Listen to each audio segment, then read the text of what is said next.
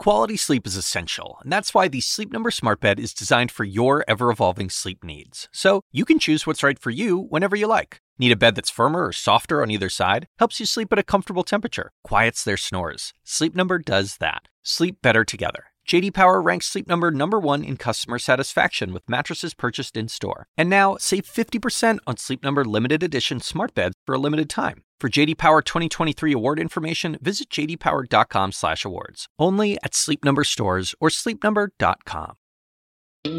Hey everyone, Dana Bash here. I know you love political news and history, so I think you're going to really enjoy my new podcast, Total Recall, California's Political Circus.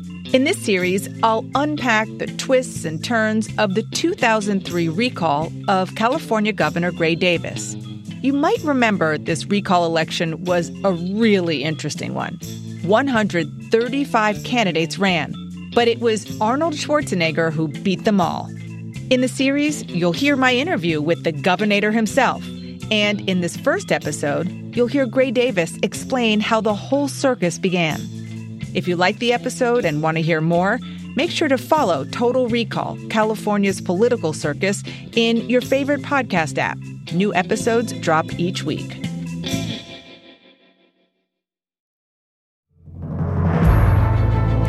In a world where the politicians just aren't cutting it anymore, one man has the courage, the skills, and the massive muscles for the job. We are mad as hell and we're not going to take it anymore. He's saved mankind countless times before. Now, can he save his state? And this is why I'm going to run for governor of the state. This summer, Arnold Schwarzenegger stars in The Governator. No, that wasn't actually a movie trailer because this wasn't actually a movie. The 2003 California recall was the kind of political circus that even Hollywood couldn't script. Well, brace yourself. In 60 days, on October 7th, California will be hit by a political earthquake. It could be a big one, and shockwaves could be felt in every corner of the country. And just like that movie you caught on cable that one time, you know that somehow Arnold Schwarzenegger became governor of California. I had it so clear in my vision that I would be the next governor. It was not even funny. But the details on how it happened, well, you're probably a little hazy on them. You may have forgotten that it was a special recall election. You may have also forgotten that there were 135 candidates. There were movie stars, porn stars, amateur sumo wrestlers. You may have also forgotten that there were allegations of sexual misconduct and white supremacy.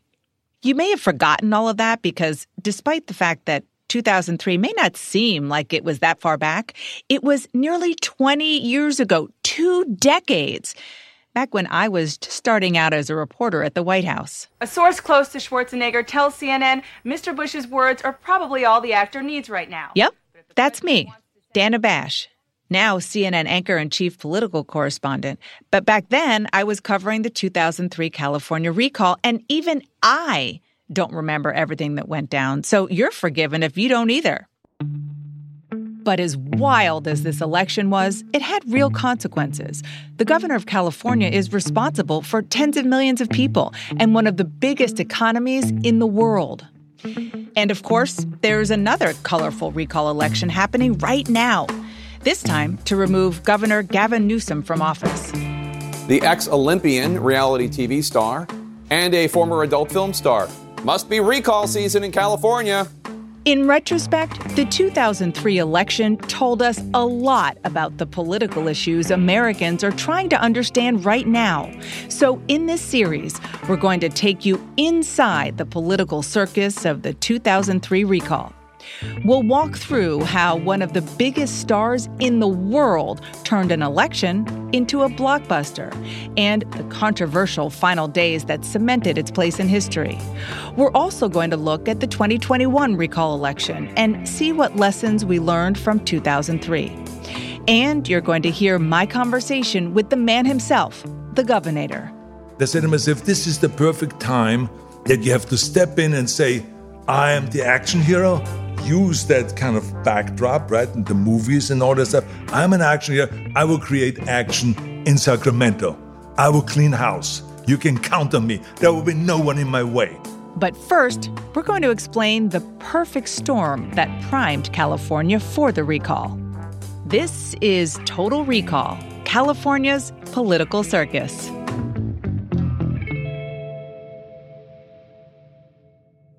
My name is Gray Davis. I was the 37th governor of California, and I was subject of a lot of attention in 2003. And obviously, I ended up losing that election to Arnold. I sat down with former Governor Gray Davis over Zoom recently. He went to CNN's Los Angeles bureau to our new podcast studio. And when I hopped on the call, he was regaling my producer with California's political history. Every president, even those who were elected, who were Democrats, failed to carry California until Bill Clinton. Kennedy won the presidency but lost California. Carter won the presidency but lost California. Clinton was the first one in 92. Governor Davis spent 30 years as a player in California politics and was elected twice as governor. But after he was recalled, life settled down. A lot of good things have happened to us since I left office. My wife said life is so good that if she'd known that, she would have campaigned for the recall herself. Just personally, as a human, what's the biggest lesson that you learned from the 2003 recall? You know, in life, no one goes through life without losing an election. Bill Clinton lost some elections. Obama lost an election, I think, for the state senator or Congress. You just have to realize that people have a reason for coming to that decision, and you may well be the cause of it, but that doesn't mean your life is over. Gray Davis seems almost zen about the recall now, doesn't he? But back then, he wasn't. The news was everywhere. The only way I could avoid it when I came home from work was to turn on ESPN. There was no way to escape it except bury myself in sports. Before the recall happened, Governor Davis says that although he knew it was a possibility, he wasn't worried about losing his job. I didn't really take it seriously. I mean, even Ronald Reagan, I think there were 4 or 5 attempts to recall him. Almost every public official is subject to a recall. At the end of the day, they generally can't gather enough signatures to make it viable. So I knew it was possible, but I didn't worry about it because it's been a long time since I'm not even sure if any recall against the governor has ever qualified before in California.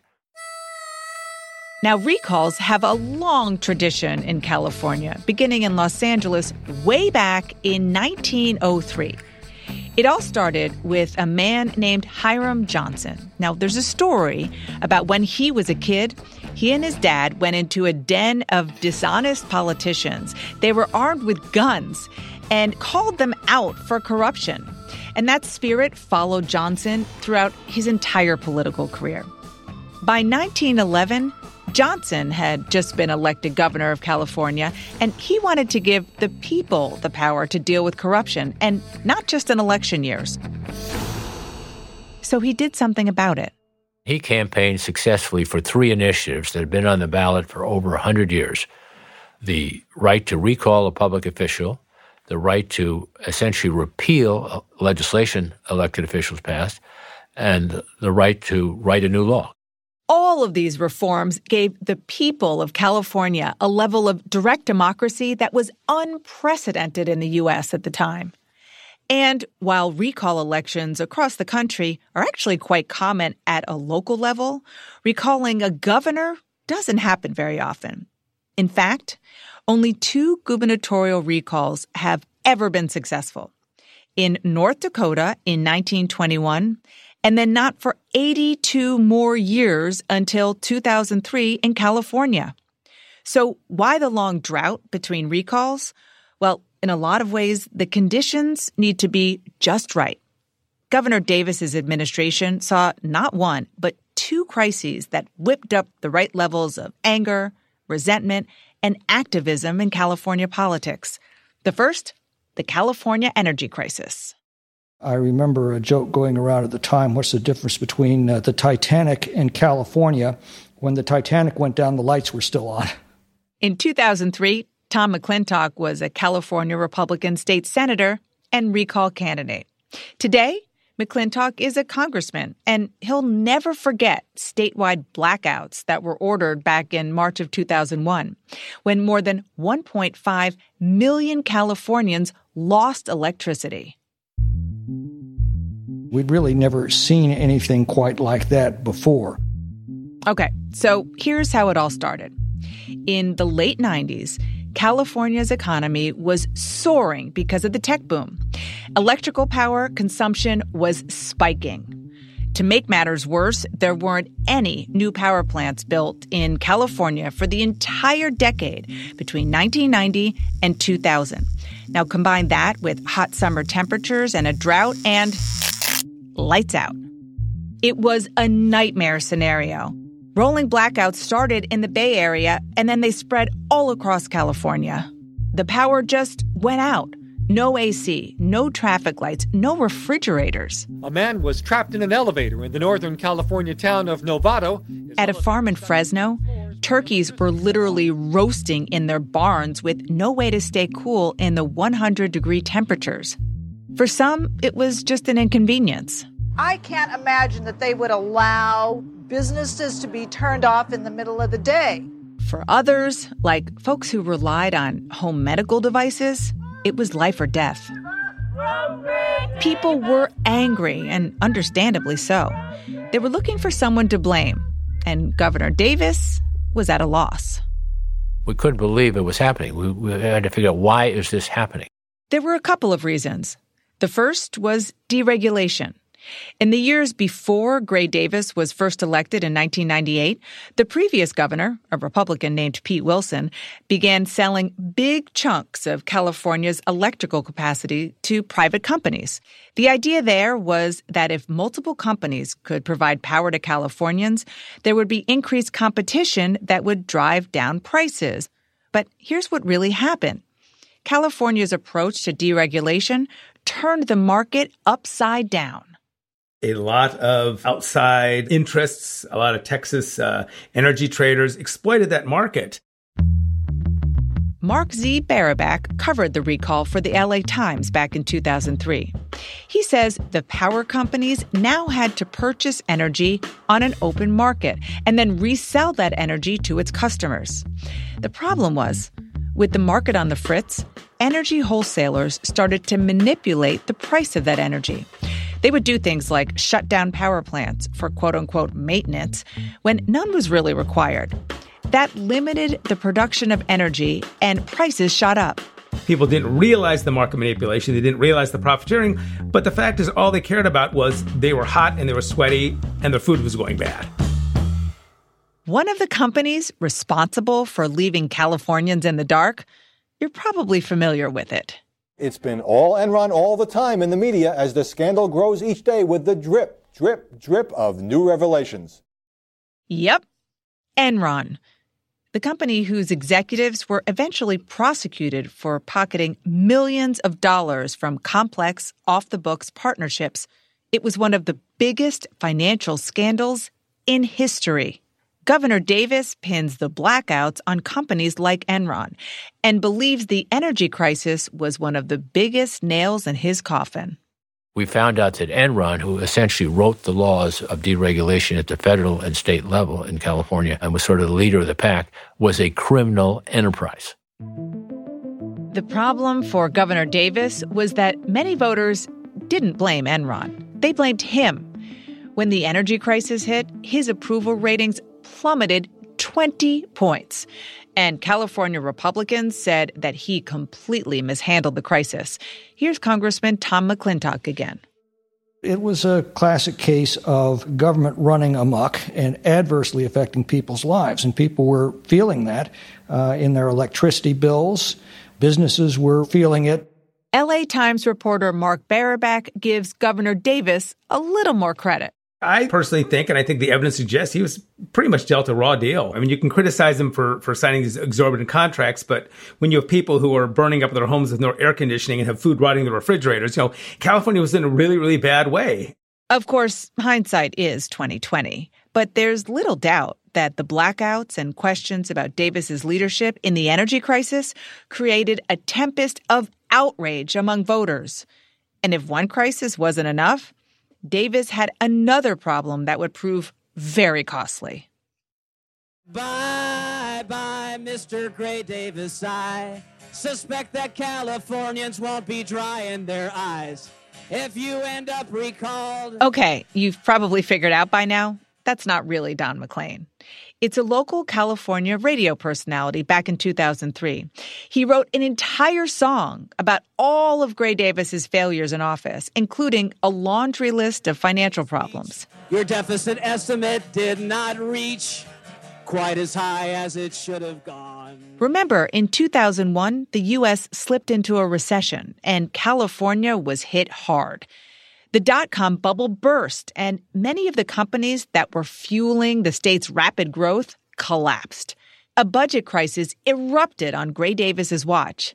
This is how Mark Baraback recalls it playing out. I remember one of his consultants telling me that in one of his early meetings, he sat down with a group of Democratic interest groups, and he's writing notes and, filling, we want this, we want this, we want that, we want that, and basically filled up an entire yellow legal-sized page. And they said, and that's just the first year. And I think Gray Davis, wanting to secure his reelection if he could, and also addressing these pent-up Democratic demands, gave them a lot of things they wanted in the budget. And so the money flowed.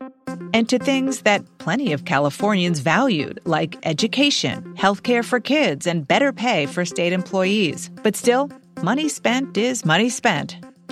Listen to these numbers. California went from having about a $2.5 billion surplus in 2001 down to a $38 billion deficit only 2 years later.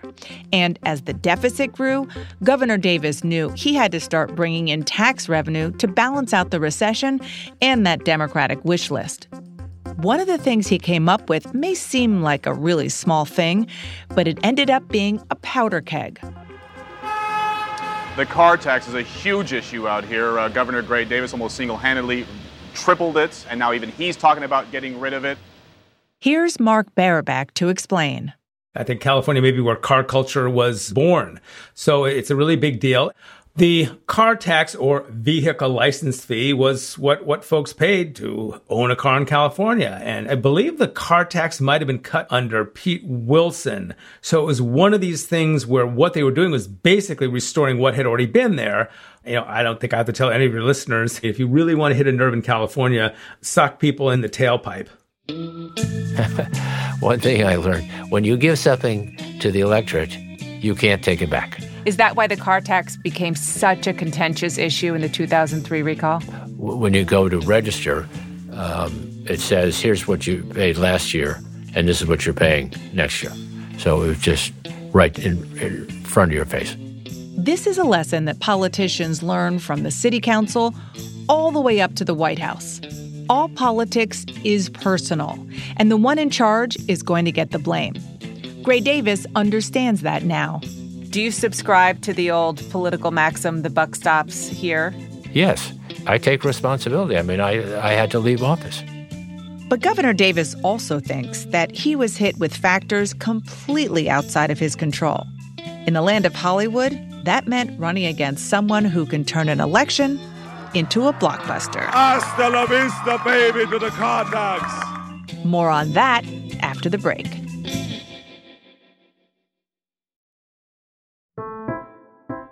This blockbuster of an election, well, it had a big supporting cast. Whether it was a former child star like Gary Coleman, what you talking about, Willis?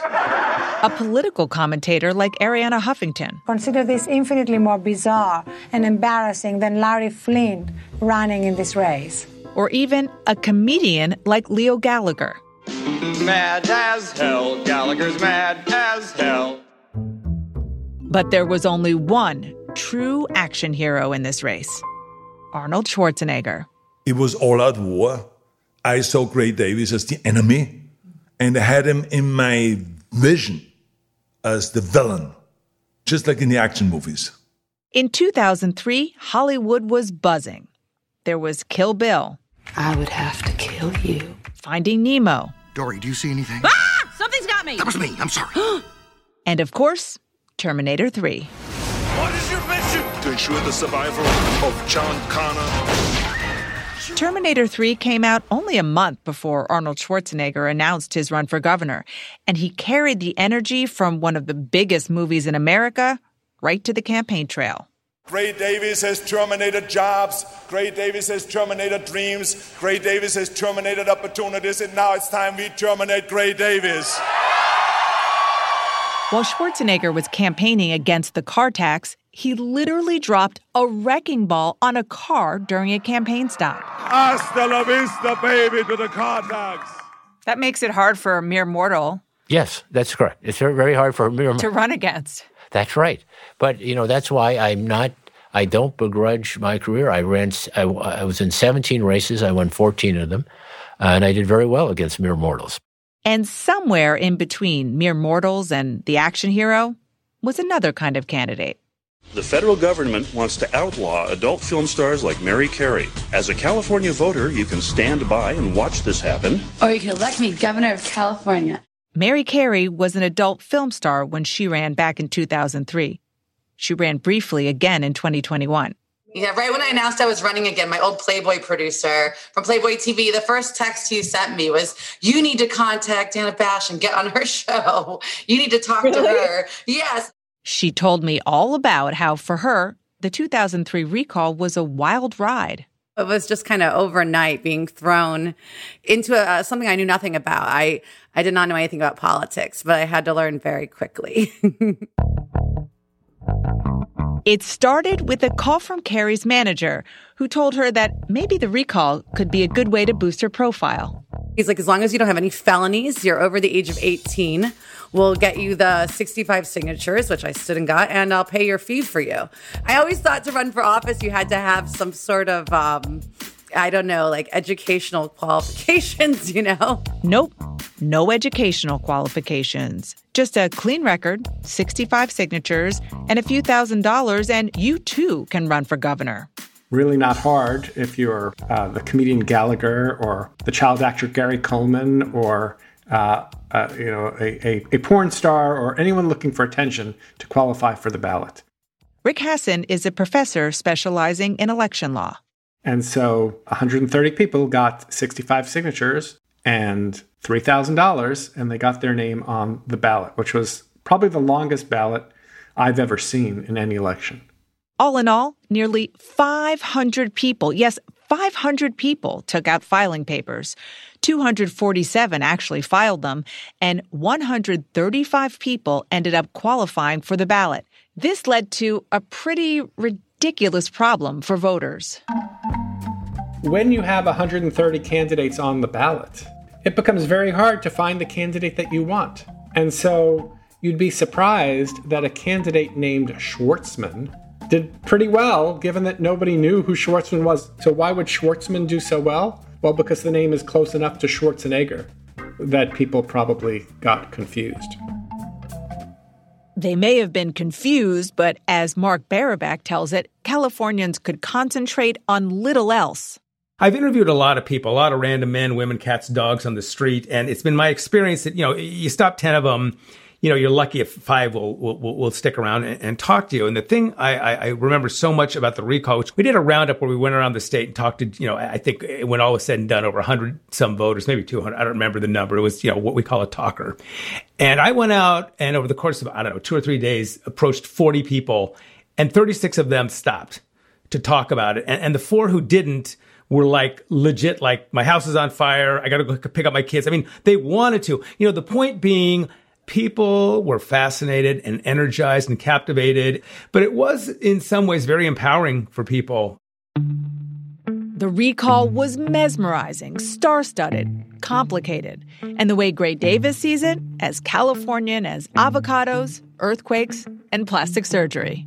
And if you don't like that, don't run for office in California, because that's just part of the territory. The 2003 recall was, at its core, a question of whether the political power of Gray Davis could overcome the star power stacked against him. I think that there was, at the time, a lack of leadership. I felt there were mistakes that were being made. I think that the state was crying out for help. They felt like the politicians are not going to be able to change things. This is Total Recall, California's political circus. This podcast is a production of CNN Audio. Megan Marcus is the executive producer, and Haley Thomas is the senior producer. This episode was produced by Will Cadigan. Emmanuel Johnson is our associate producer, and Eden Getachew is our production assistant. Story editing by Lacey Roberts. Mixing and sound design by Dan DeZula and Francisco Monroy. With support from Abby Sharp, Ethan Cohen, Nadia Lancey, Ashley Lusk, Rafina Ahmad, Lindsay Abrams, Lisa Namaro, and Courtney Koop. I'm Dana Bash. Thanks so much for listening. New episodes drop weekly, so do follow our show wherever you get your podcasts. And if you like the show, you might like other CNN podcasts. Find them at cnn.com/audio or on your favorite podcast app.